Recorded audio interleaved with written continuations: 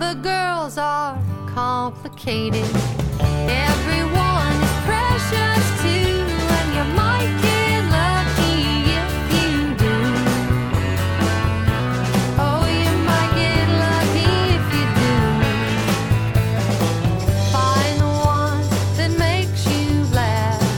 Find the one that takes your breath, where you won't get everything that you want. Oh, but you'll need one to dote upon.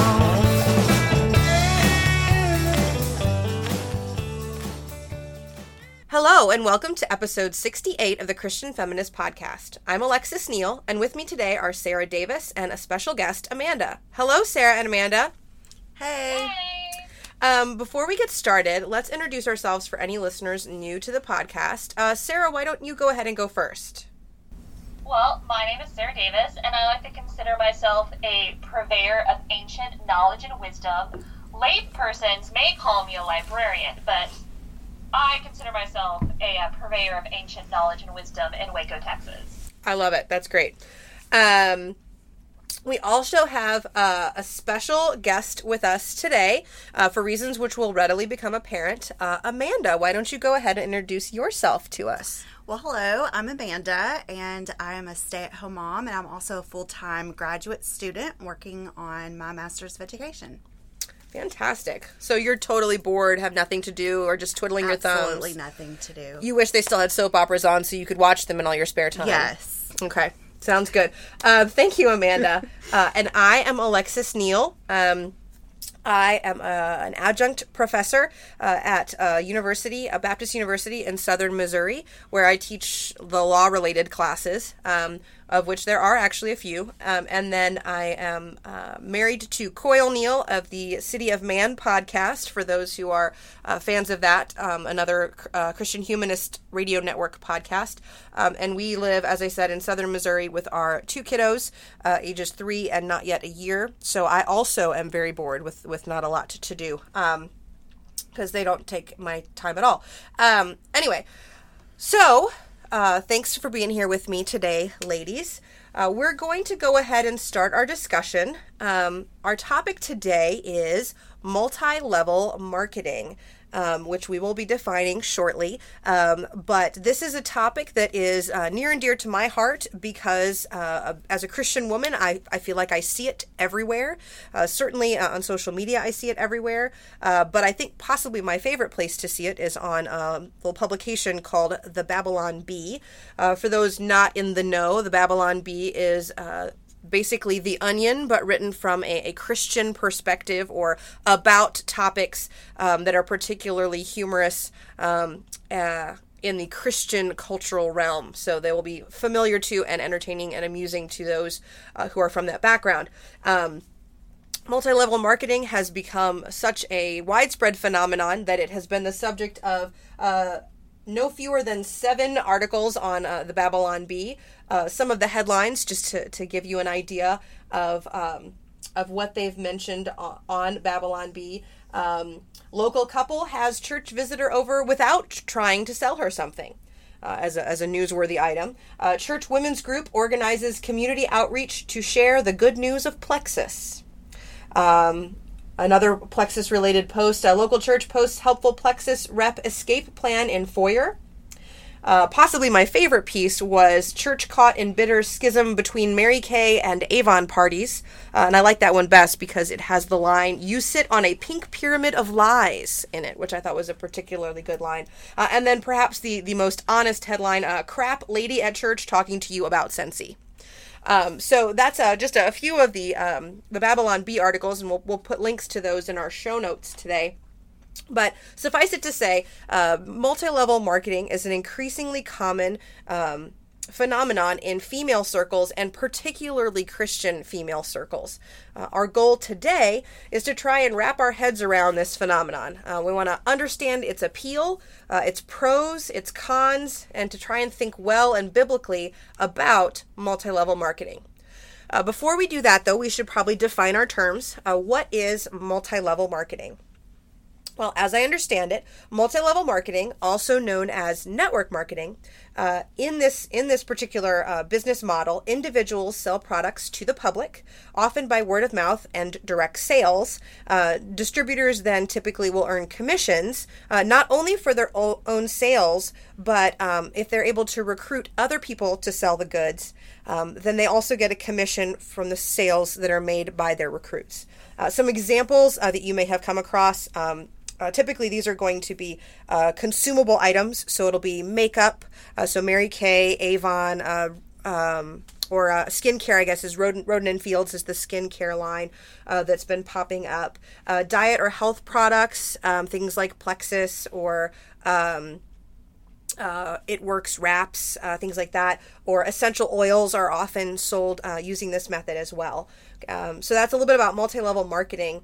Some related terms you may see. One is a pyramid scheme. A pyramid scheme, so the difference is if the money you're making through sales is based on your sales to the public, then this is what's considered a legitimate multi-level marketing plan. But if the bulk of your money is based on making sales to your recruits and not to people in the public, that starts to get into a pyramid scheme, which FYI is illegal. So just to be aware of that. And in those situations, the vast majority of participants lose money because they're just trying to sell to other salespeople and nobody in the public is buying the product. And then another related term is direct sales.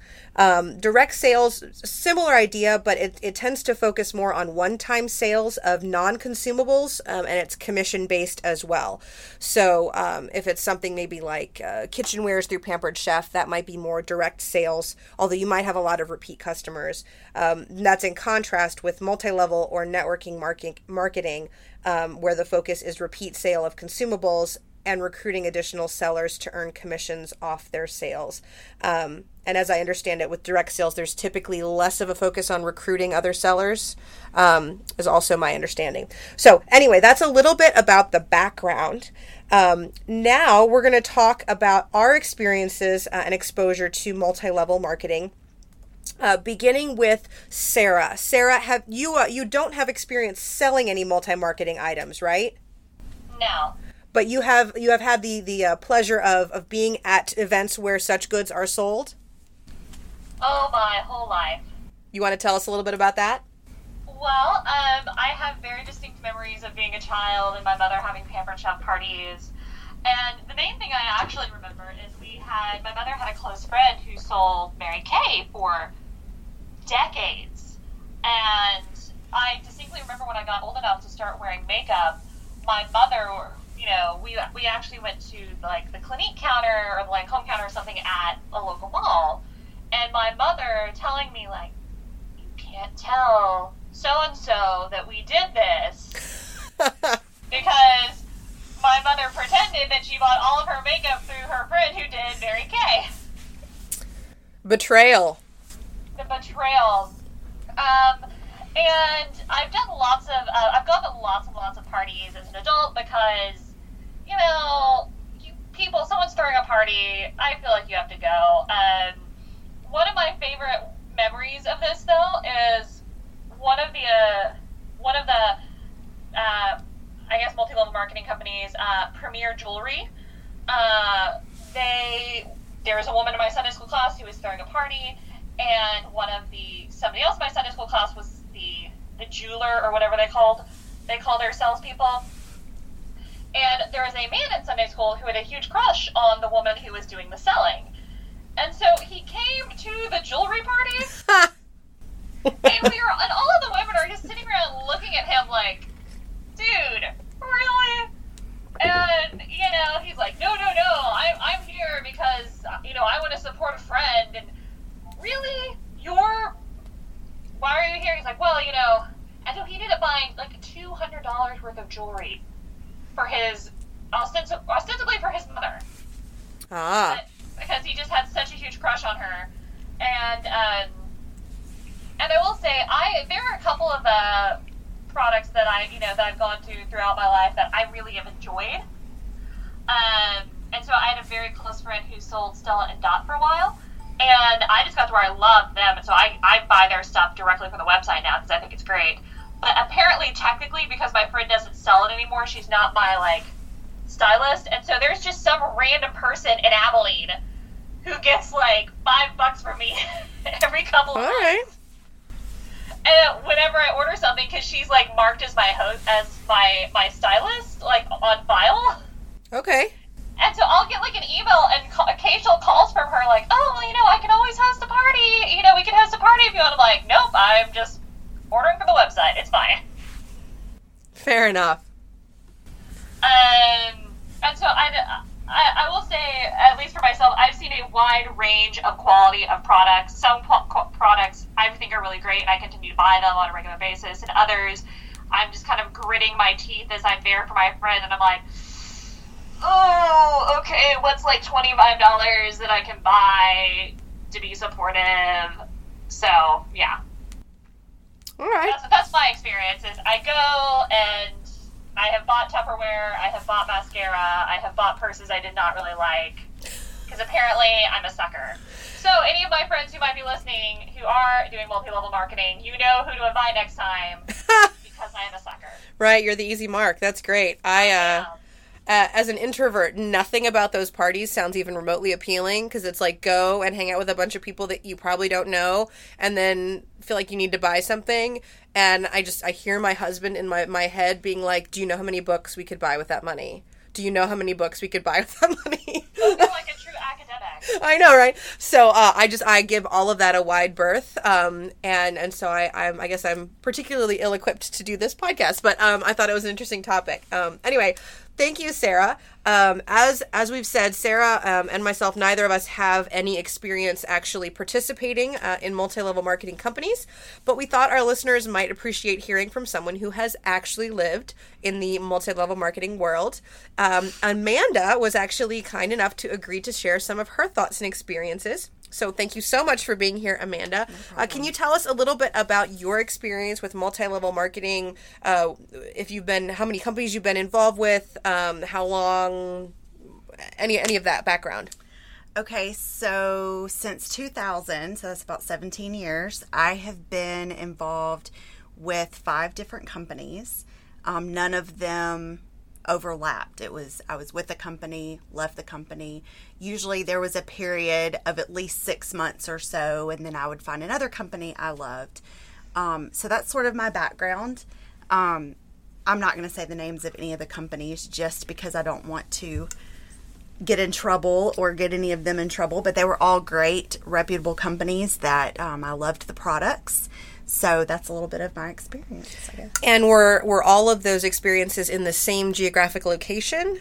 They were not, actually. They were over a span, well, now I'm in my 3rd state that we've lived in since I've been involved in multi-level marketing. Okay, so multiple companies and in multiple locations. Right, correct. Okay, excellent. Well, we will be coming back to you for your insights Okay, later in the podcast. All right, so moving into our second segment for today, the reading segment.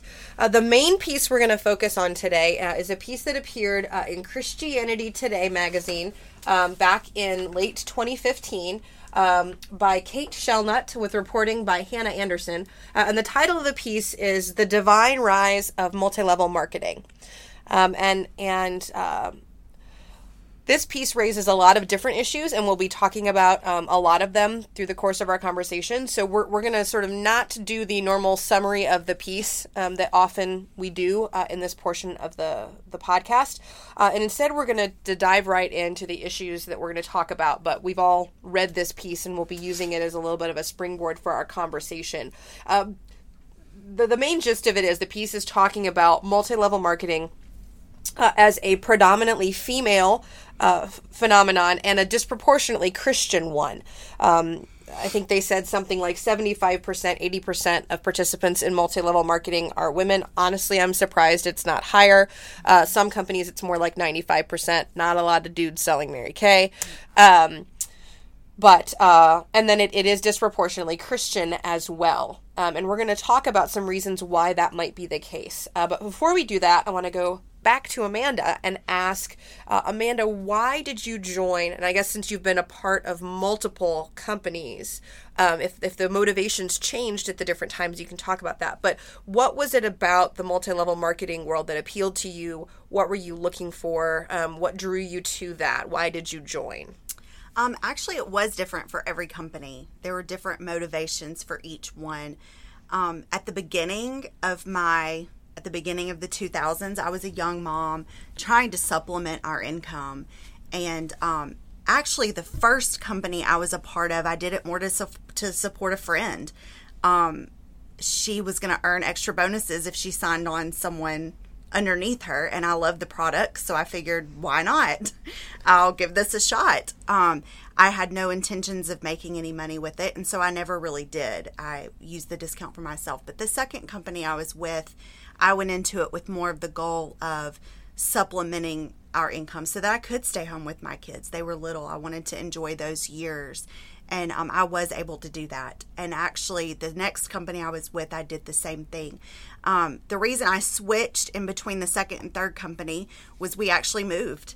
And what I found was the products from company number 2, the market where we moved to was not very friendly for those products. It was already overly saturated with that type of product. And so I found myself in a position where I knew multi-level marketing worked for me. I knew I was able to get the supplemental income, but the products of the company did not fit where I lived. And so I actually left that company and did research to try to find a company where I could sell those products in the area that I was in. And I was able to do that and was very successful. The last 2 companies, and actually the current one that I'm with right now, have been strictly for fun. I've loved the products, not really trying to supplement an income, but really more or less trying to keep my discount so that I can enjoy the products for my family. And so that was a little bit of that.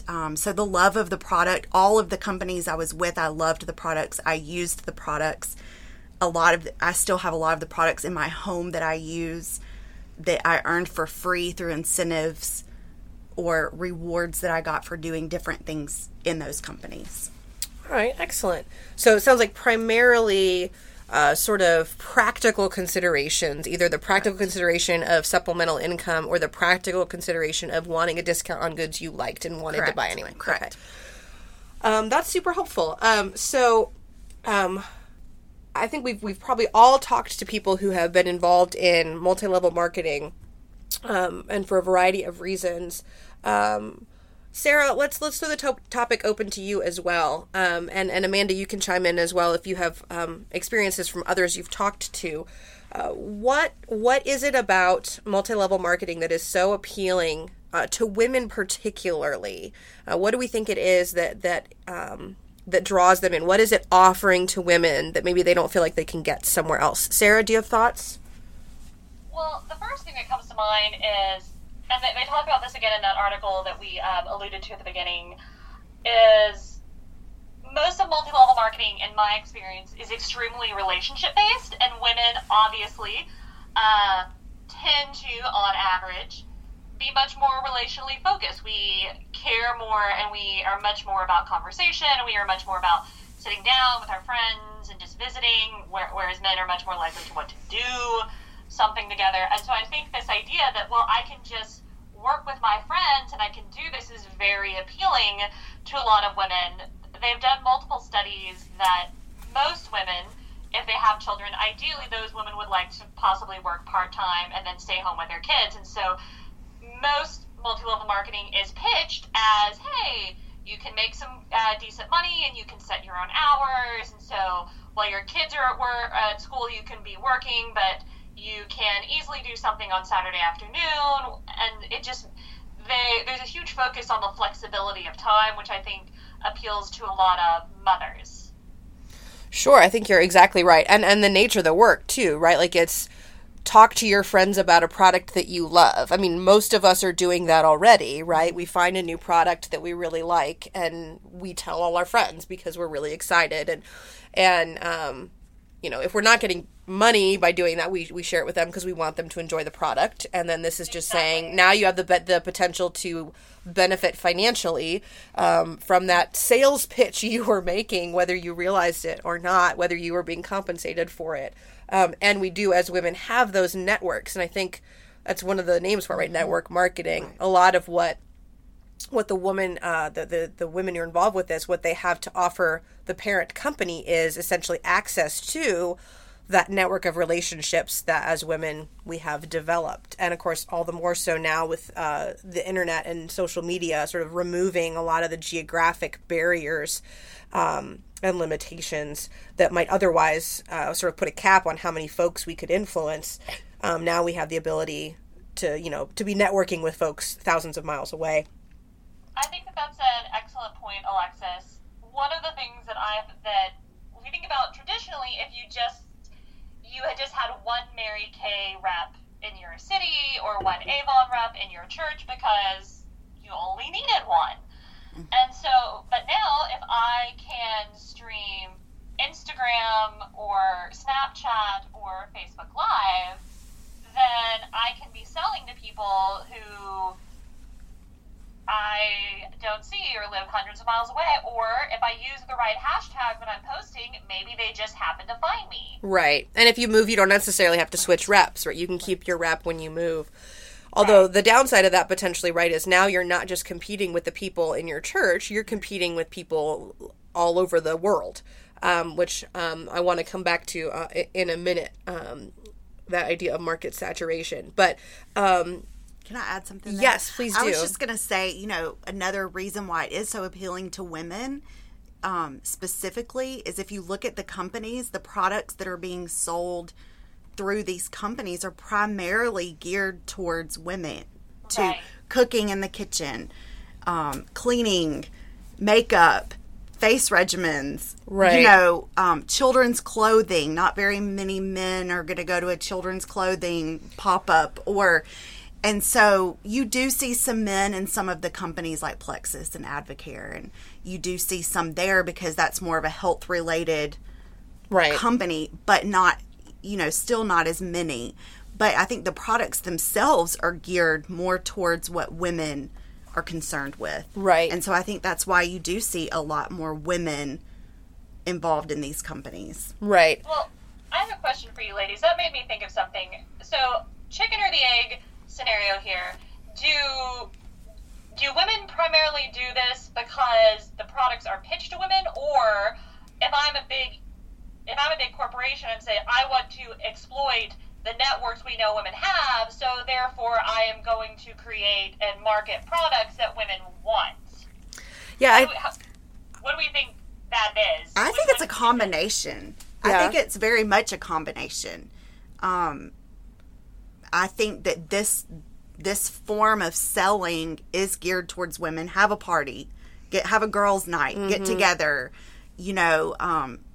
I think it is geared more towards women. I don't know if the products themselves were necessarily designed for that, but I think the way they're marketed was definitely designed towards that. And I think there's a couple different ways to think about that. And one is, is this setup going to be appealing to a man? So if you say, okay, we're going to sell men's shaving products. I don't know what a man product is. Okay, so shaving products, and we want you to be the multi-level marketing shaving rep in your community, and you can sell to the other dudes who need to buy shaving stuff, and then you can get them to sell.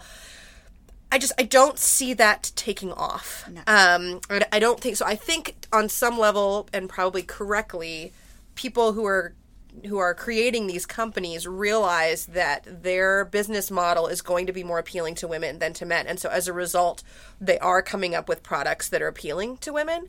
But I think part of that, too, relates to another aspect that I think is appealing to women. And that's the business mission or the goals that the companies have and the founders have. A lot of them are founded by women, and specifically by Christian women, and specifically by Christian women who are looking for a way to offer business opportunities to other Christian women who want to maybe stay home or have more of a home life balance than or work life balance than they might be able to have with a traditional full-time job. And And so I think part of that is a response to what they see as a need in the community. If they have, other women friends, like you said, Sarah, who have kids, want to be able to spend time with their kids, but would like to do something else. And whether that's for purely financial reasons or whether that's because at the end of the day, they'd like to feel like something other than a wife and a mother some of the time. And I say that as a wife and a mother who loves being a wife and a mother, but I do understand that, and we understand as Christians, right? We were not meant to find our entire identity in our relationships with other people. So if we find ourselves doing that, it makes sense we would come up short. And that some of these companies can be saying, do you want to feel like something else? How about if you feel like a businesswoman? How about if you feel like an entrepreneur, or even someone who is doing a good service for your friends by introducing them to these wonderful products that will make their life easier? So I think there's sort of at multiple points, and for multiple reasons along the way, you have that interweaving of the demand for women, the supply, the motivations, the needs, all of those things kind of coming together into a bit of a perfect storm to make this such a female-driven phenomenon. Some of the other things I was thinking and that are mentioned in this article, so even if you're thinking of income, there's a wide range of expectations there that people have. So some of the folks that are mentioned in the article, they're just looking for a little extra shopping money. And at the end of the month, just can they have a little bit of extra money or even extra money? I think one of the women said she liked to donate it to charity. So like, or, you throw money into your Walt Disney World vacation fund and it's a couple $100s here and there, and it adds up. And then you have the folks who are looking for more of a supplemental income comparable to like a part-time job. And then you have the folks who are actually hoping to get full-time money out of it. And the level of satisfaction, which we'll loop back to in a minute, is going to vary widely depending on what you're looking to get out of it. And then I know a lot of folks, like you said, Amanda, who all they want is the discount. And I feel like this is particularly common with my friends who are into essential oils. But all they want is that wholesaler discount on the oils they plan to buy anyway. And again, that's going to affect their level of satisfaction significantly. And then I see, too, sometimes the focus on being able to be, so having that identity of an entrepreneur, but also then being a part of something, and particularly part of a community of other women, and the support that they feel for one another and the relationships. So not just taking this product and distributing it among your existing relationships, but that this is actually a portal to new relationships.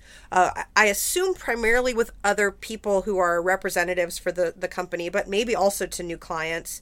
That relational payoff is also a big draw.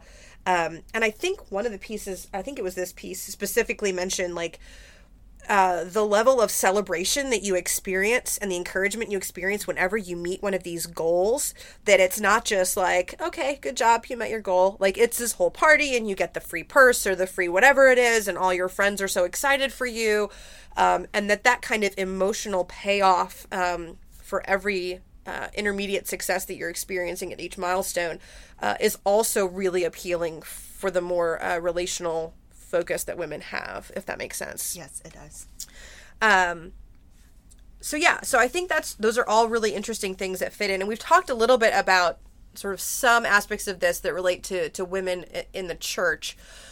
But what is it do we think about the multi-level marketing that's so specifically, or disproportionately anyway, appealing to women in the church? So Christian women, what are they drawn to?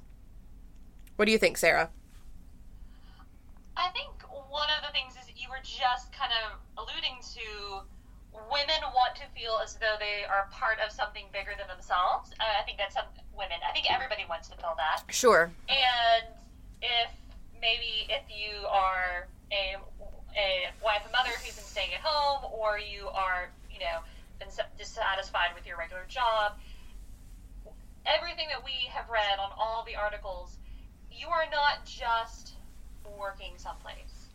I have a job, I enjoy it, but I get off at 5 and I get to be done. And there's not this sense of like, oh my gosh, we're all Highlanders, or anything like that. Right. And so I think some people miss that sense of community that you got in school school, college, whatnot, of being part of a larger thing. And maybe, unfortunately, this MLM, multi-level marketing, is filling a niche to be part of something better and greater than yourself that possibly the church isn't filling. Right. And ideally, the church is going to be meeting your needs, and you're going to be volunteering, and you're going to get to be part of that bigger, greater thing at church. But maybe you go to a mega church that has 5,000 people who attend. Well, it's very hard to get plugged in there, and so maybe I'm going to join MLM because we're all the girls who are under Kathy, and Kathy's so great to us, and we're like a sisterhood. Right. And I think that that idea of we're all in this together. Sorry, every time I say that, I always have High School Musical flashbacks. Be grateful I didn't start singing it. That's all I was saying. Be grateful I didn't start singing it. So much self-control right now. So it's almost like it's a grown-up version of the sorority, right? Like that idea of sisterhood together. And honestly, with a little bit of that, like, I was not part of a sorority. I don't want to be unfair here, but maybe a little bit of that, like, slightly mercenary aspect to it, right? Because the sorority, I was in a sorority. Yeah, yes. And the other thing that there's sometimes competition within your sorority, but it's competition against the other sororities that's the most fun. So, like, okay, at Sing or Float or, like, the pie cooking contest, I went to a school where the sororities had a pie cooking contests against each other. And so, all right, if you really want to compete against the others, and so, I think that there is a sense of, like, okay, it's us versus them. So everybody who's under Kathy, we want to have better cells, and the women who right. are, everybody at the Baptist church, we want to make sure that we have better cells than the people at the Methodist church. I mean, anything that we can do to instill an us versus them, and instill that sense of community, women really, really like. So I think that you get a lot of that, right? Marketing, and you get to feel like you're meeting a need for someone. Women, on average, we tend to be carers. We tend to nurture. And so if we look at all of these products, they're products to help your family, products to help your family be well, products to, make yourself beautiful. And so they're all these very kind of nurturing products. And so that as a woman, I respond to that. Sure. If, I'm not looking around and like, I probably could use some, like, tools, but tools don't help me nurture. Right. And so I think there's a lot of that gets wrapped up in it. So if you were starting a man multi-level marketing club, what you're saying is it would maybe selling tools that practically fix stuff. That would probably be a way to go. Yeah. Like a craftsman multi-level marketing. I could actually see, like I said, I didn't think men would be on board with that. I could totally see dudes selling tools to other dudes. That I could actually see. I think another thing too that you see it so primarily in the church is that there's a heavy emphasis on family in the church. And so you already see more stay-at-home moms in that community than outside. Not to say that it's just the moms in the church that stay home, but there is more of a focus on family and what can you do for your family. Not just taking care of your family, but being able to stay home with your kids. And, in the last state we lived in, home education was very, very popular. And so there were a lot of moms who wanted to be able to still have a job while they were staying home teaching their children. And so, but you do see a lot more of that in the church than you do outside of the church. So I think that's probably a big thing too. I think you're exactly right, Amanda. And I think one of the things that the author pointed out in this piece a little bit that I hadn't really thought about. So I've thought about how, okay, if you're a mom and you say, look, I want to do something to supplement my income, but I want to be able to be with my kids. I think it's very easy to feel like the world turns their nose up at that decision a little bit and is like, doesn't necessarily value that choice. Like, hey, as a woman, you get all these choices, but that's not a great choice. Right. And so you have a limited amount of traditional work opportunities and an attitude that maybe is not excited about or enthusiastic or approving of your decision and your priorities. But if you flip it and you turn toward the church, depending on the church that you're a part of and what the church's attitudes are towards women and working, you may also have a little bit of a pressure there against a traditional job if you are a mother. There may be concerns about, can you be a really good mom if you're working and things like that. So from both sides, you have this sort of pressure. One side is saying, if you're going to be an employee, you have to be outside of the home, otherwise it's not legitimate. And the other side is saying, look, if you want to be an employee, that's fine, but you can't leave the home to do that. And into that gap steps this multi-level marketing that says, we respect and we affirm and celebrate your decision and your priority, your desire to be with your kids. And we'll use biblical language even in our founding documents to talk about that. But we will also provide you with a business opportunity that is still acceptable under the theological or even just the cultural expectations of your church body, so that you're not having to be one of those moms who, it works outside the home. You can say, oh, I'm a stay-at-home mom, and I still have this opportunity to participate in the wider world by working. So I think there's sort of that you're caught between these two competing ideas, and that multi-level marketing that's the option that ticks all the boxes, and that's the business that's respecting you and not disrespecting you and disdaining you for the choices and the priorities that you have.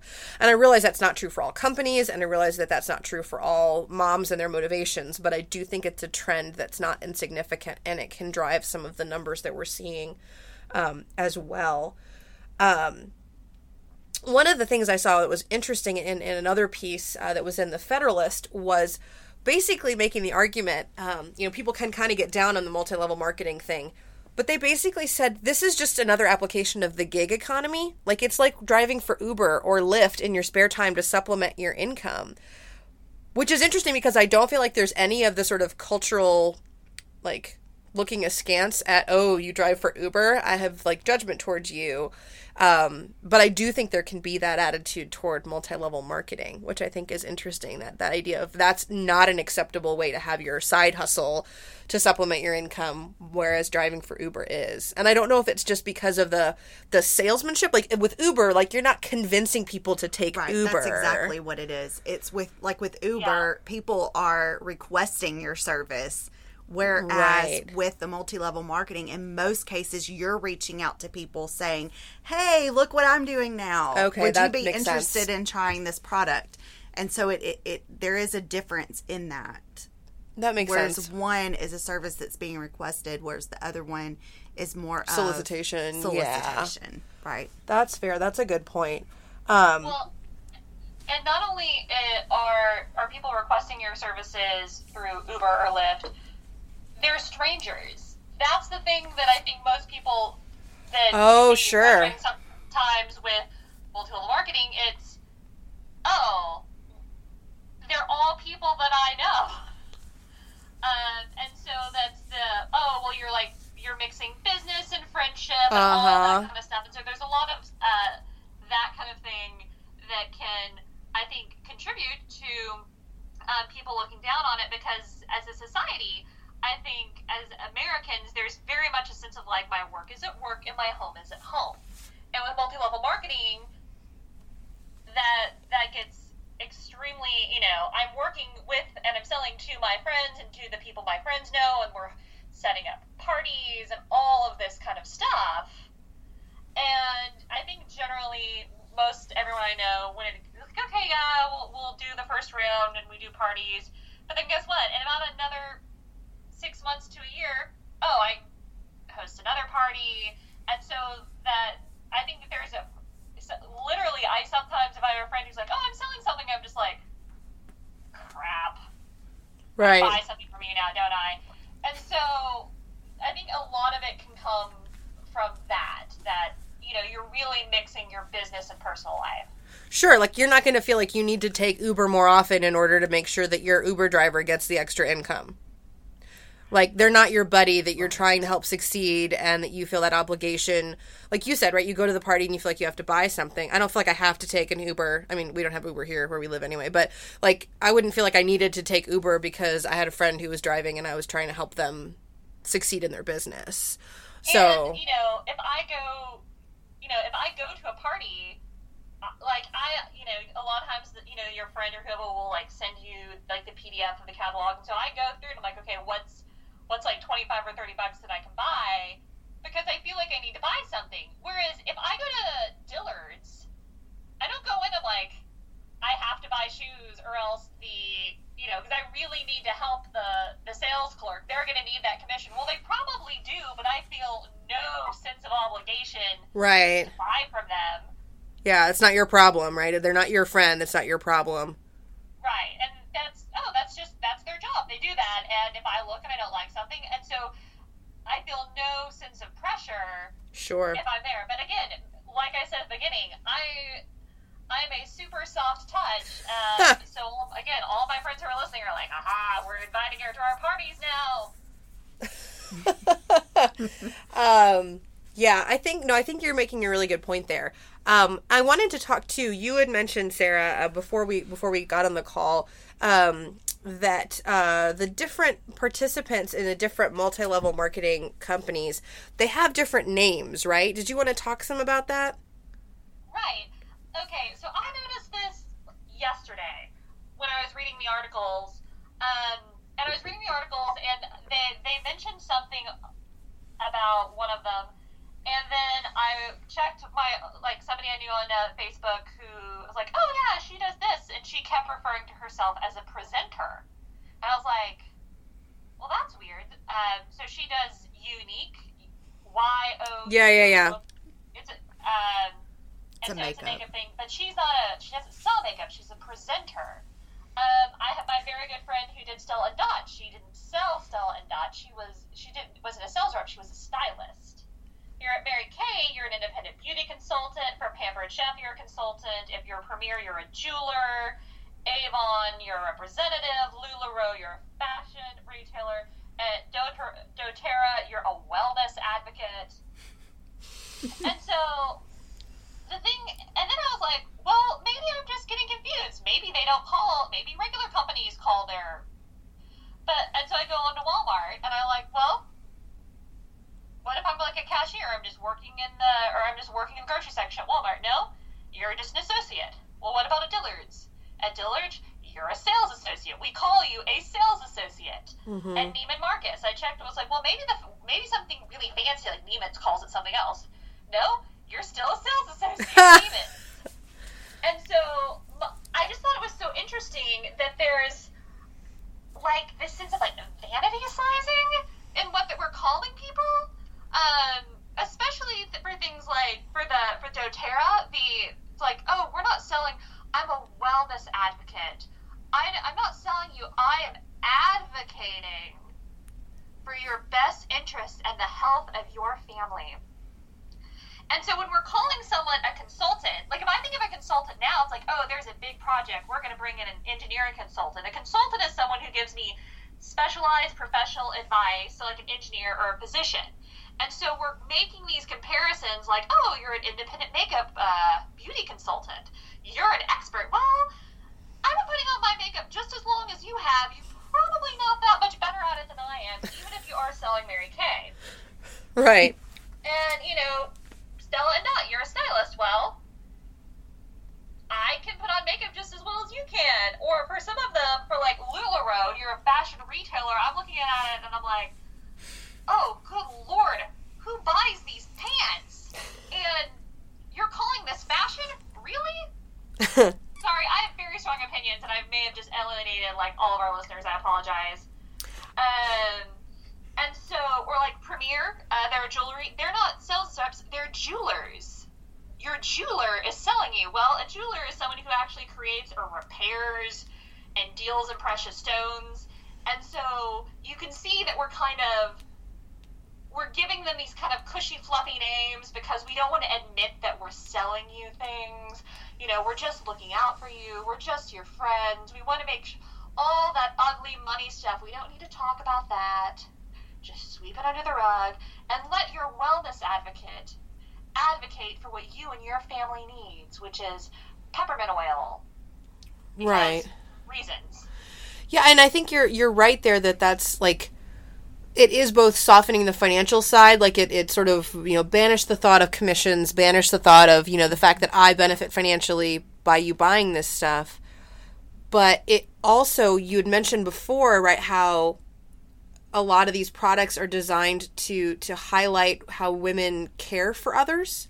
And so if I'm trying to sell someone on the idea of selling a product, if I'm telling them, don't you want to come be a salesperson, that doesn't necessarily hit that sweet spot of I'm doing good for my friends the way that, like, I'm going to give them good advice. Like, I'm going to give good counsel to my friends. That's what I'm going to do for them. Or I'm going to, like you said, advocate for the wellness of their family. I'm going to be a stylist like that.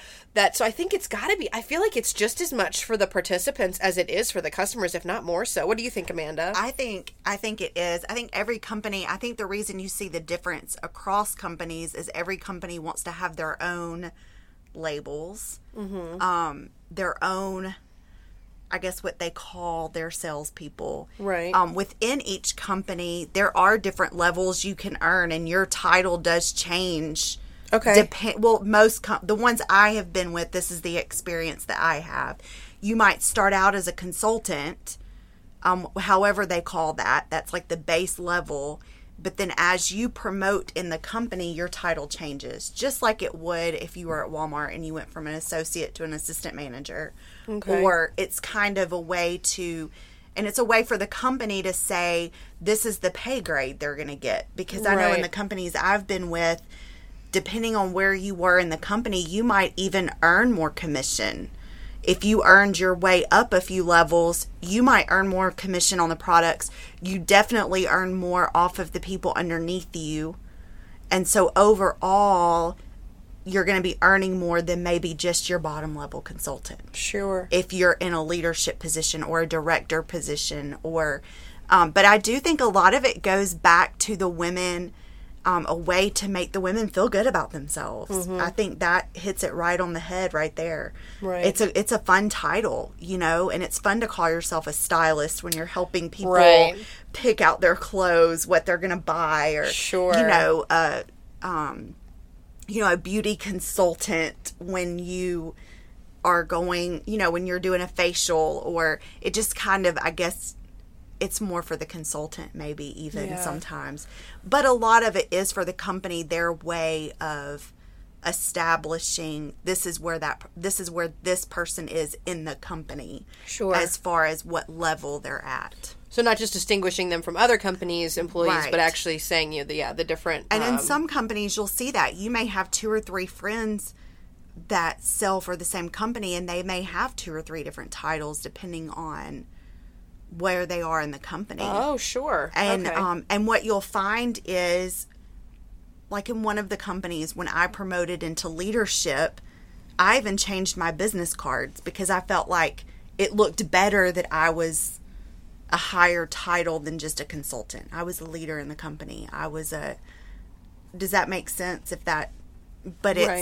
So I think a lot of it's both. It's, it is making it bigger and better to make yourself look better for the customers, to make the consultant feel better about themselves, but then also for the company to have that way to know this is where they are in the company. This is where they fit. Right. Sure. Now, Amanda, you'd said that your experiences by and large have been pretty good. The companies you worked for were on the up and up, and that was all fine. Just real quick, I wanted to loop back to sort of what you said your goals were when you joined. Right. Did you feel like you got out of those experiences what you had hoped to? Did your experience match your expectation? For the most part, yes. A lot of times my expectations would change halfway through. I would start out with one expectation, and then as I would move up, I would think, oh, well, I can go one step further, but then maybe the next step was the biggest jump, and that was harder to get to. And so I would have to remind myself this wasn't my original goal. The biggest thing with multi-level marketing really is to know that you are going to have to work for your money. If someone tells you you're going to be able to sit behind your computer all day and earn money posting stuff on Facebook, that may be a little bit too true. I mean, a little bit not too true, but too optimistic, a little bit unrealistic. It is a job, and you will get out what you put into it. So those that you see at a director position or that are way up in the company, with Mary Kay, the ladies that you see driving the Cadillacs, they are putting hours and hours of work into their little company that they have. Sure. They're not just sitting behind the computer posting stuff. Right, or mentioning it when it comes up in conversation, but otherwise going about their lives. They are calling people. They are always in meetings, always meeting with someone. It is a full-time job. Right. And I think, and you mentioned this as well, the sort of shift when you shifted locations. So it's not just a matter of putting in the time, but it's also a matter of both getting on board with a company that has a product that's going to sell to the network you have. Right. And then also, were you, with the companies you were involved in, were they already like, were you sort of the low man on a well-established totem pole, or were you like towards the beginning of a product that was just starting out? Actually, I've been both. Okay. The second company that I was with, I was actually one of the ground floor. I actually am friends with the ladies that started the company, and I was one of their first consultants. And I loved the product for myself, for my family. Where we lived, that product did amazingly well. There was a need for that product in the area and a want for that product in the area. However, when we moved, the area we moved to, the market changed. Right. And so it wasn't necessarily that at that point I became a bad salesperson. Mm-hmm. It just, there wasn't the need for that product. So I've been both. I've been in that company. I was able to work my way to the top pretty quickly because I was ground floor. And so as people would hear about the company, they might send a request to join. Well, they would need paired with somebody. And because the ladies knew me and they knew that I would invest my time in these new consultants to teach them what they needed to know to be successful, they would pair them with me. And so a lot of it was handed to me very easily. I didn't have to work as hard for it because it was a ground floor opportunity. I have found that in the companies where you're not the first one in your area, which is the case in most companies now, you do have to work harder to get those promotions because there are already people in your area spreading the product. And so you do have that to battle a little bit, where you have an area where you have 5 or 6 consultants selling the same product. That may not be a good thing for you to jump into and expect to promote very far, very fast. So I've had both experiences, and I think that answered your question. No, it does, and I think that's so it's a good thing to keep in mind, both that, and we'll sort of, I think, come back to this some, but this idea that this is not something that just anybody can do, right? There are specific skill sets involved in this type of work, as there are with any type of work. Correct. And one of the skill sets, like there's the actual can you sell people stuff, but then there's also the can you identify what is a product that will sell in your network, in your community, whether it's the geographic community or your actual network, if you're looking online and beyond geographic boundaries, what's going to sell? And then also to ID this, here's a newer company, and to say, I'm willing to, because it's a higher risk, right? A newer company is a higher risk. You don't know if it's going to take off. But if it does take off, you're in such a better position than if you're the 40th LuLaRoe rep in your town. Correct. And yeah, that's a well-established, like clearly LuLaRoe is, doing fine, but you're going to have to fight like crazy to get a client base in that community. Right. And so I think that's like, those are not skill. I don't have those skills to be able to see which products are going to take off, or which products even are in demand in the community. And so I think that's going to affect, like you said, a lot of how much your experience fits with what you're expecting. Right. And I do think a lot of the people, not everyone, but a lot of the people that you see that are at the top of these companies, that are driving the cars that are given away, that are going on these expensive vacations that they've earned, they are the ones that introduced their community to the product. Right. Not in all cases, but in most cases, if you look at them, what you will see is, oh, well, the 5 consultants in my area are all under them. Right.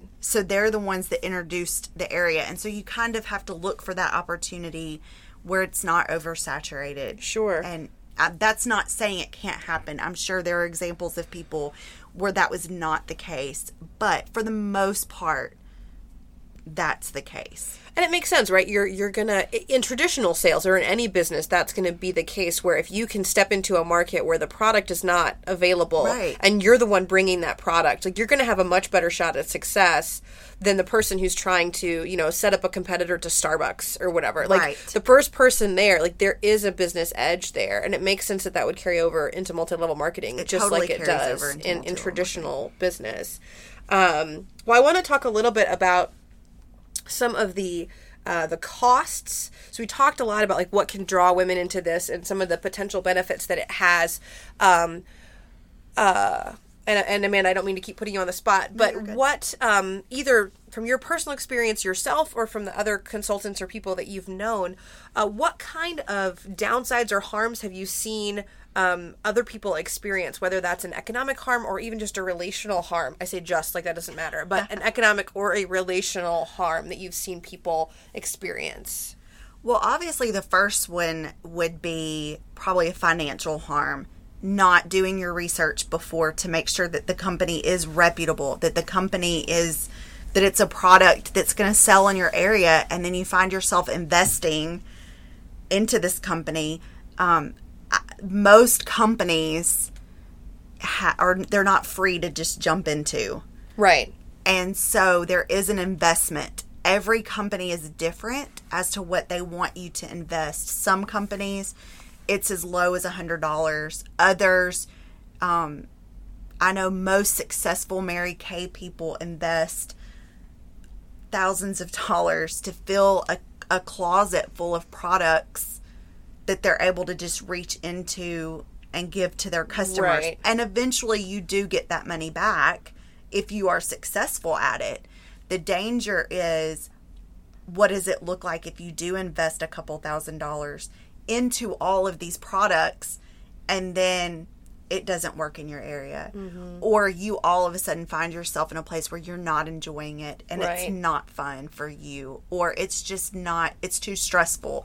Or I've had a couple of consultants under me actually where things have happened in their family that have led to direct sales not even being an option. They've had to go back to a full-time job mm-hmm. because they didn't meet the income they thought they were going to meet. Or they had a death in the family, which meant they couldn't do their business for a couple of months because they were trying to close all that out. And so there are things that happen in life that do keep you from doing that. And that's the beauty of direct sales, is that you can just come back and pick up. But it's also the downside, because during those months where you're not doing anything, you're losing money. You're losing commissions. Right. So that it is a trade on that. So that is a definite downside to it. Again, there are people that invest in the companies, though, and they see their return very quickly. Mm-hmm. And it's a very easy return. So that's just something to be aware of. The other thing that I've seen, and actually this has happened to me personally, it is about relationships. And I have seen relationships, mine personally, where I chose to be honest and tell a friend that I did not like the product and I was not interested. And for well over a year, that person would not talk to me when they saw me. And so I think there is that risk that relationships are going to be hurt. And I think that it's on the part of the consultant to make sure that that does not happen. And that, I know that's something I strive for, is I want everyone to know you're my friend first. Mm-hmm. I don't care if you buy from me. You're my friend first, period. And so I think but I think even in the Christian communities, we're seeing that. In the church, we're seeing that, where people are getting offended. Well, can you believe that she told me she wouldn't do a party for me, but then she went over and did a party for this person? And so there's that bitterness that grows there. So there's there's potential for that. And so I think especially as women of the church, we need to be very careful that that's not happening. And so those are kind of the two big risks that I see as far as getting into the company. Sure. Yeah, it's as is often the case with good satire, right? That Babylon Bee article, church caught in a bitter schism between Mary Kay and Avon parties. Like, exactly. It's funny because it's true. That's true. Sarah, what about you? Have you seen people negatively affected by their involvement or their friends' involvement with multi-level marketing? Nothing that I can directly observe as being significant. I mean, as far as I'm aware of, I don't know of any friend who had, lost thousands of dollars for product or anything like that. The only thing that I've actually experienced is, like, oh, yes, I'm going to have a party for this friend. And, okay, yeah, I'll have a party. And I'll get all the stuff. Oh, no one came to my party. So just general things like that. Mm-hmm. Oh, I'm going to invite all these, I'm going to invite people from work, or I'll invite people from junior league. Oh, nobody came to my party. So just kind of stuff like that, which is minuscule in the grand scheme of things. I have been present when I have seen somebody recruited for MLM to work under somebody, and I'm sitting there thinking, like, oh, somebody's going to come up and whisper to this woman that this is an extremely bad idea, right? Someone's going to come up and whisper to her that's going to be a very bad decision for her, because just from what I knew of her, she was the sister-in-law of a friend, and I just met her a couple of times, and she was a woman who was not the sharpest crayon in the box, and lived in a very small town, and just worked part-time at, like, the Dollar Tree, never went, I lived out in a larger town in West Texas for a while, and so she lived in, like, a little town of 900 outside of town, hated going into town, but, oh, you could sell these purses. Oh, yeah, I could. You hate driving the 20 minutes into Abilene. Like, you're gonna, really? Right. And people are like, well, you can buy the purses, and even though they're not get for, because a lot of places, like I know Stella Dot does this in a lot of places. I'm not buying it. I'm looking at the starter kit, and then they're just going to ship it to me from the warehouse. And this was one of those things. But guess what? I have to buy, even at the discount, 30 or 40 of these purses to be able to actually show people, right? Right. And so I've seen this, and I'm just being like, crap, this is going to be a horrible decision for this woman, and nobody is saying anything. Oh my God, why isn't anyone saying anything? Well, this woman's, like, kind of being recruited for this. Mm-hmm. And so I don't know what happened with that or anything. I mean, I just this kind of sense of, like, that's going to be a very poor decision financially for her and her family, but, that is not my job to say. I barely knew the woman, but sometimes when something happens, you're just, I got a bad feeling about this. It was kind of one of those moments. Sure. Yeah. So that's probably the only thing I would say I could have directly ever experienced. And then occasionally be someone being like, oh, would you like to have a party? I'm like, no, I went to your I went to my friend's Tupperware party 4 months ago where I bought the things that I have now. I have no new Tupperware needs in the past 4 months, Right. So occasionally having to be like, no. So sometimes that can be slightly awkward if it's somebody you know well, but if it's just, well, I met you through the party, no. So that's probably about it for me in terms of, I guess, negative effects that I've witnessed, observed, whatnot. Sure. I think from what you all are both saying and from what I've seen, right, it doesn't sound like, because one of my questions coming into this was like, okay, multi-level marketing, are we talking about like a boon for women, or are we talking about people who are preying on these women who are just looking for a way, in this situation to feel important, to feel like they're caring for their friends, to feel like something other than a wife and a mother all the time, trying to find a way to balance all these needs that they have. Are people, these companies, are they coming in and helping them, or are they coming in and preying on them? And from what y'all are saying, it sounds like most of them are not they're not predatory. They can be a trap for the unwary who's not sort of being careful on the front end. And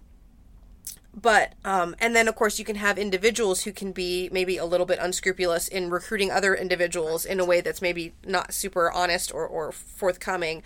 But that by and large, yeah, the harms that are there are maybe not deliberate and insidious and sort of purposeful harms, and they're harms that a lot of them can be avoided by care and research and a certain amount of wisdom. To which end, I've seen, so the Federal Trade Commission actually has a page that talks about multi-level marketing, and on that page they actually have some super, super helpful guidelines. We'll put this in the show notes. Basically what to do if you're thinking about being involved with one of these companies, what to look at, what to consider, things like what their return policy is, right? If you have thousands of dollars worth of LuLaRoe leggings, what do you do if you decide you want to get out of the business? Are you allowed to sell it, at a discount? Are you allowed to return it? What's the policy? One of the things I would certainly want to know is what's their policy on market saturation? Like, are they willing to say, you know what, we've got 30 Scentsy reps in your community already. No, you can't be a Scentsy rep in that community, or whatever the company is. If a company was willing to do that, like you do with franchises, right? Like a franchise, a McDonald's or Starbucks, like they're not going to approve a new franchise that they don't think can succeed. So if a company's willing to say, we don't think you can succeed, so no, we're not going to give you permission to sell, I think that's a mark in their favor. But anyway, that's a super helpful link to think about what the policies are, what the compensation structure looks like, talk to people who sell it, all of those kinds of things. So we'll put that link in the show notes so that people who are interested or know someone who's interested have a resource that they can look at. That's, I think, a fairly neutral source, right? This is not like we hate MLMs and we love MLMs company. This is just the Federal Trade Commission. Well, I want to shift focus, because I know we're running a little bit long, to our second piece that we're going to talk about today. And that's a piece that was on the Gospel Coalition website called How Not to Do Multi-Level Marketing by Courtney Ressig, I think is how her name is pronounced. So this piece is what it sounds like. It's just telling you how not to be involved in multi-level marketing, specifically what not to do as a Christian. And just the 3 bullet points that she has is don't sideline your church. Don't use your church essentially as your client base as a means for your own success. Don't try to use your neighbor, and don't focus on the cash. Those are the big takeaways. But I really wanted to use this as a jumping off point for a conversation about trying to live out our Christian faith in our relationships, and sort of starting with what that looks like, what it means to be a Christian if we're participating in a multi-level marketing organization. And then from there we can talk about what does it mean to be a Christian who is friends with or otherwise has relationships with people who are involved. And then we'll step out from there to sort of just how to think about the wider world. But to start off, what advice would you ladies have for thinking about how to be conducting ourselves in a manner worthy of the gospel to which we've been called, if we are participating in multi-level marketing? Amanda, what do you think? I really think, for me personally, I am a Christian. I am in multi-level marketing. And one thing I really stress is the relationship. I try to look at the relationship more than what are they buying. And my husband actually fusses at me about this, but I'm overly honest about products. If there is a product in the company that I'm selling for that I am not terribly impressed with, I'm going to tell you, because I really don't want you to waste your money on something that I have not had success with, that I can't vouch for. Again, that is not what I'm taught to do. Sure. But that's something I feel like is my duty, is to be honest, to have integrity, to respect that relationship. And what I have found, it's actually interesting, is that I have more repeat customers because they know that I'm going to be honest with them. And there are people that I feel like do buy from me over someone else because they know if they decide to buy something that I've had a negative experience with, I'm going to tell them I've had a negative experience with this. The other thing that I found was very helpful for me starting out in a company at the very beginning when I was building my base, I had friends that I was close to that knew me, that knew my heart, that knew if they said no, I was still going to be friends with them. And I went to them first and said, I need your help. I need to build this business, but I need people outside of our church community. And so I would really use them to help introduce me to people that I didn't go to church with. And I found that very helpful because then my customers were not in my church circle. Mm-hmm. And not that it's bad to have your church circle as your customers. I have a lot of people that are my customers that are in my church circles. But what that did was it removed that awkwardness that was there. I didn't feel like people at church did not see me as the direct salesperson. Sure. They saw me as who I was. And so I overly stress the relationship. If I know something's going to be on sale the next month already, like they've already released the specials, and I know it's going to be on sale, I'm the consultant that will say, if you wait 2 weeks, it's going to be a little bit cheaper. Right. So the companies that I've been with probably don't like me because but I just feel like I would want someone to do that to me. Right. Golden rule, right? Golden rule. Exactly. And again, there are times that someone buys something before specials are released and then a special comes out. You can't control that. Companies do that on purpose. They release things on certain times. But I do try to help out my customers. I treat them the way I would want to be treated. Right. And I think that's important. Especially as a Christian. Sure, that makes sense. Sara, what about you? Do you have sort of thoughts about what it means to be a Christian who is participating in multi-level marketing? The only thing that I would add to that is I think in the same way, I would treat that in the same way I would say, well, what does it mean to be a Christian who is a physician, a Christian who is a librarian or a doctor or a lawyer, a mechanic, anything, is that my first and foremost calling, I think maybe it's Chesterton that says this, is not, if I'm a Christian shoemaker, my first job is not to put crosses on all of my shoes, but to make excellent shoes and sell them at a reasonable price. Right. That is my calling, no matter what my job is. So if I'm doing multi-level marketing, I want to be upfront and honest and with people who I might be recruiting. I definitely don't want to do anything that could be considered predatory. I want to be respectful of the people who I know and their time. In the same way that if I were opening a bakery, that I would want to maybe advertise to my friends, hey, can you tell other people, but then be respectful of their time and know that it is not their responsibility to keep me afloat. Right. It is my responsibility to do my work and to honestly to rely on the Lord for direction, and even ahead of time to realize that this is depending on which one you do. Again, because maybe you're doing Herbalife or Stella and Dot just because you want the discounts. But if this is something you are going to do as your job, it needs to be as prayerfully considered and researched as if I were applying and going to accept a new job somewhere. Right. It's not just, I'm joining a gym.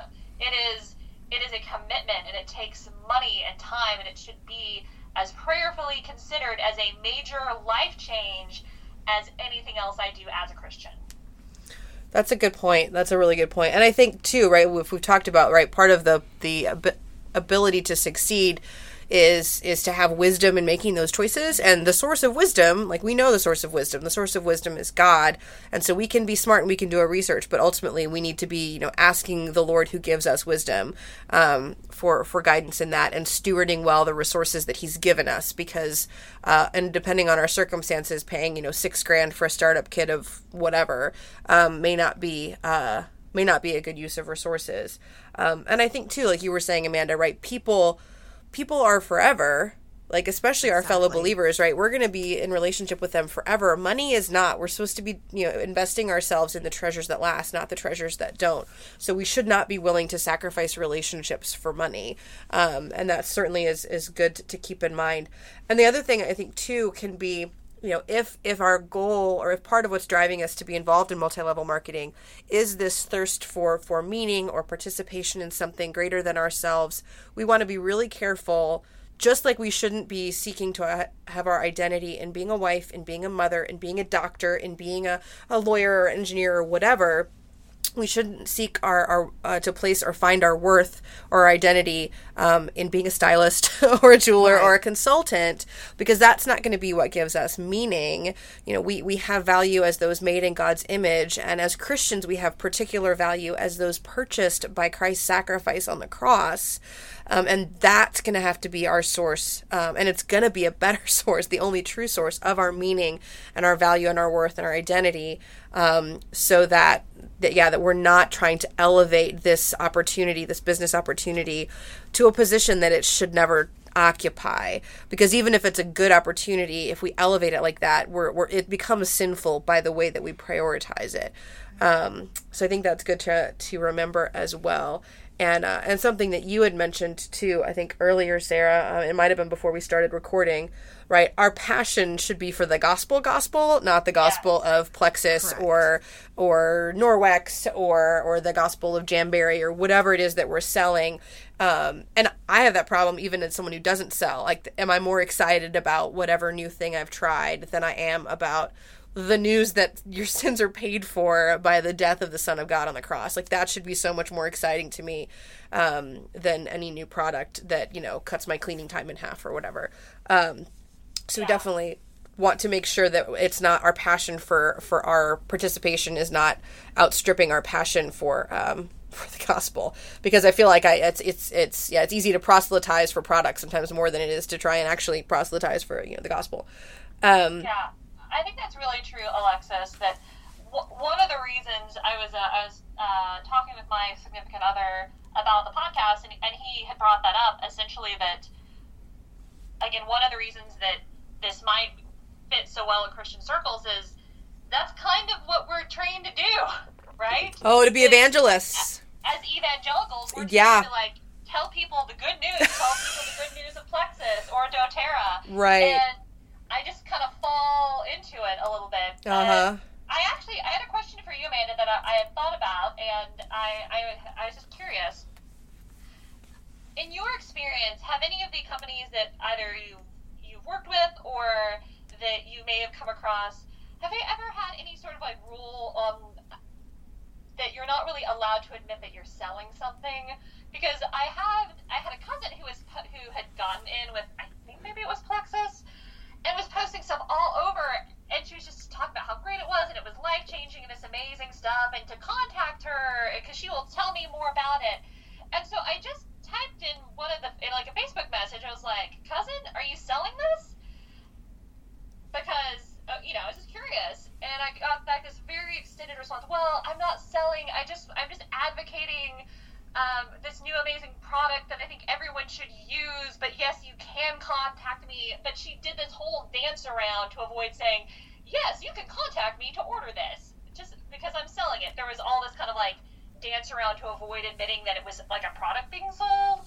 And so I was just wondering, have you ever seen or come across anything like that in your own experience? In my own experience, no, never. I do know in training there is an emphasis on share your experience. I do know there are several companies that they do stress share your experience. Share your experience. Once people see you, once people see your success, they're going to be asking you about it. Mm-hmm. I would be very, very wary of a company where there is a consultant not using the word selling. Mm-hmm. Or I would be wary of that because that is what they're doing. Right. And in my opinion, even if the company has told them not to say that, as a consultant on a personal level, they should probably be saying that, just to be honest about it. But I do know there are several companies that do emphasize you share your experience. Right. Okay, yeah, that makes sense. And everybody's going to just flock to you because they're going to see your success. I want to be part of it. And they're going to want to be part of it. They're going to see how much weight you're losing, or they're going to see what your face looks like, and they're going to think, I want whatever she has. Right.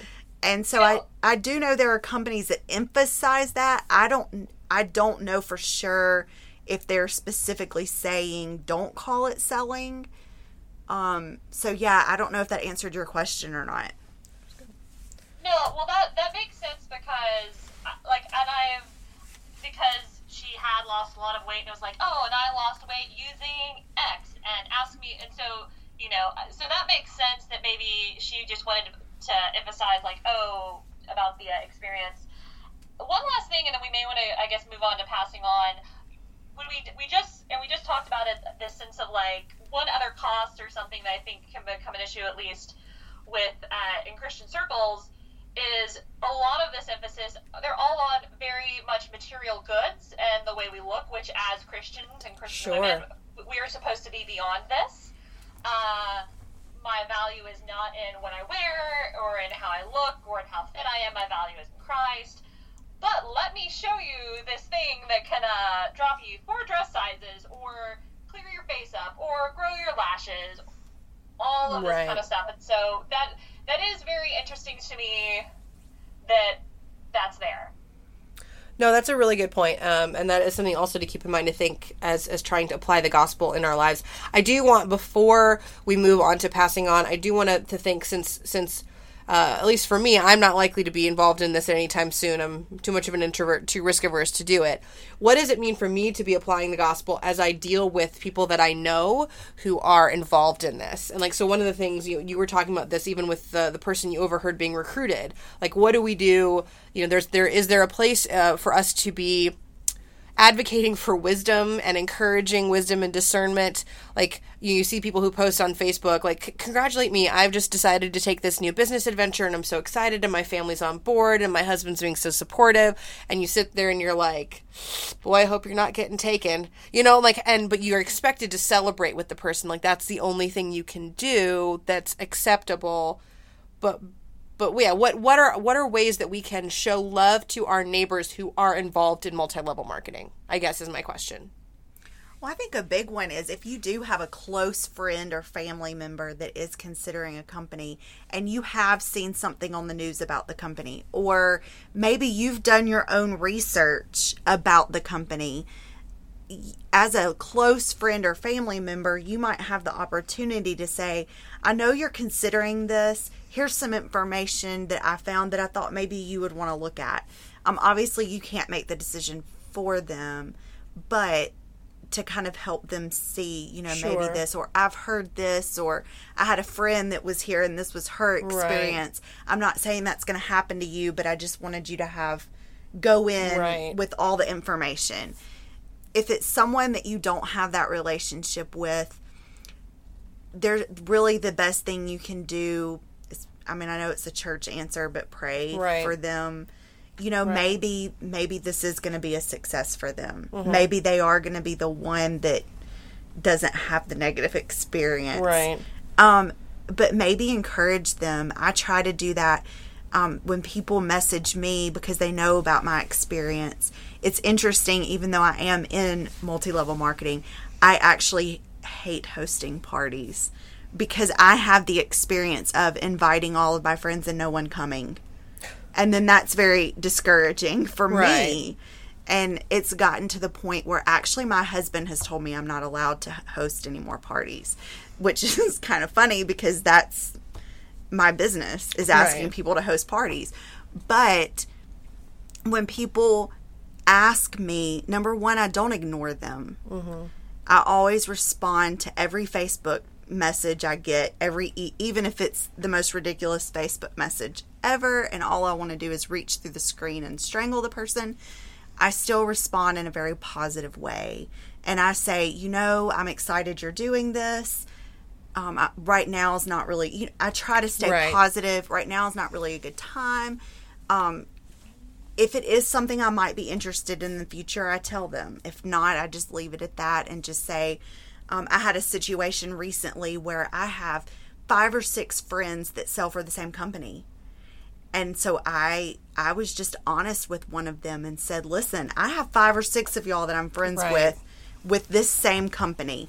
I can't just choose one of you to host for, so I'm not going to host for anybody. And I was just honest with them. And honestly, as someone in multi-level marketing, I would much rather somebody be honest with me than to ignore me or to pretend like I didn't try to reach out. Right. Because most of the time, this is from personal experience, we don't know when someone's going to be interested or not. And you are trained to ask everybody. Right. And not to discriminate, well, she doesn't wear makeup, so I'm not going to ask her to come to a makeover. Right. Does that make sense? Yep. So I think just encouragement, honesty, if you're close enough to the person to give them advice, but those are just some easy things. Right. That's fair. And what about you, Sarah? Do you think that as Christians, like you've supported your friends in their endeavors to do this? To what extent do you think financial support is called for, or is just sort of the appropriate biblical response? Or is it okay to say no? Should we say yes? How much support should we give? How do we think about that as Christians? I would say that, at least for me, whenever I have a friend who's going to start this, I'm going to try to give them the same benefit of a doubt I would for if they were if they're opening up any other business. And okay, so sure. You're going to become a florist. Great. I will use you once or twice, but with the understanding that, hey, I'm going to expect good service and all of this, and if the flowers or whatever, that, I want to help and participate, but I don't actually buy myself flowers every week. So you're not going to be expecting me to buy myself flowers every week. You have to be able, with any business, there's an understanding of you're going to have to go out and beyond the immediate people you know to support you. And I think that there should just be, we need to make sure that there's an emphasis and maybe kind of have that conversation with some of your friends. It's like, oh yeah, it's like if you're opening up a bakery, you wouldn't expect me to eat there every day, so I'm not going to be ordering jewelry from you every month.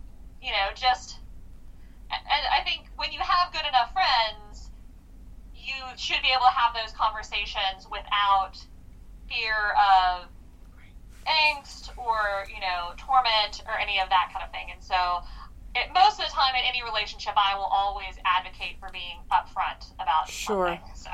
No, and that's a good way to think about it. I think, like you said, like if they were starting a business, because that's a great example. If someone I knew was starting a florist company, I would obviously buy flowers from them, like at least once or twice. And so maybe I should be more supportive of my friends who start doing this multi-level marketing thing instead of just being like, I don't want to do any of that. So that's a good point to think about why is it different, and would it be good to go ahead and support them and give them an opportunity to demonstrate to you that you want to be a repeat customer, giving them that chance. That certainly makes good sense. And then briefly, I wanted to highlight as well, right? We're not just thinking about how to be multi-level marketers, how to respond to our friends, but as feminists, right, dedicated to the flourishing of people in the wider world. I do think it's worth thinking about how we can be helping others flourish in this particular context. And we don't have time to go into it a lot now, but thinking about those needs that drive women to participate in this, and advocate for and look for ways to just increase their options, whether that's advocating for more respect for women who choose to prioritize time at home, or having more flexibility in traditional jobs, teleworking, or more control over their hours. A lot of those things, just sort of thinking about that how to advocate for better and more flexible opportunities for women and ways for those legitimate needs to be met in a way that will not harm the women and that is suited maybe to women who are not necessarily suited for multi-level marketing. And there's 2 pieces that we'll put in the show notes. One is from the Federalist, why Ivy League grads are going into multi-level marketing, and another that's in Vox that's by the same author of our Christianity Today piece, Why Your Facebook Feed is Filled with Women Selling Essential Oils and Press-On Nails, that also talks about sort of the motivations driving this and the needs that are not being met elsewhere. So we can be thinking about that. With that, we are way over. I'm sorry, listeners. Let's go ahead and move on to passing on. Sarah, did you have a recommendation for us? Well, one of the articles we read had quite a long title, but I really liked it, and it said why multi-level marketing like Avon and LuLaRoe are sending people into debt and psychological crisis. And it talks about, one, that for some things like Mary Kay or Avon and LuLaRoe, you're expected to buy, so you can have something to directly sell to your clients. And that depending on the type of company you're with, you may or may not have sufficient support for that. And as we've talked about, there can be a lot of market saturation. And if you go into this and you've told everyone that you're doing this and you've recruited your friends and you fail at this, it can be kind of a public thing. And that can be, and so you have debt, you can have this very public, everybody you know on Facebook or maybe everyone in your Sunday school class knows that you've gotten out of it and they're wondering why. Whereas if I just choose to go to a different job, that's fine. Nobody knows that because it's not a huge presence in social media, but because so many of these multi-level marketings, they're having to be so open on Facebook and on social media about what they're doing and how they're doing it in order to sell, failure becomes extremely public, and that can be obviously very upsetting. And so the article talks about that a lot, and I was just completely fascinated when I read it. Yeah, that was an excellent article. Yeah, thank you, Sarah, for that recommendation.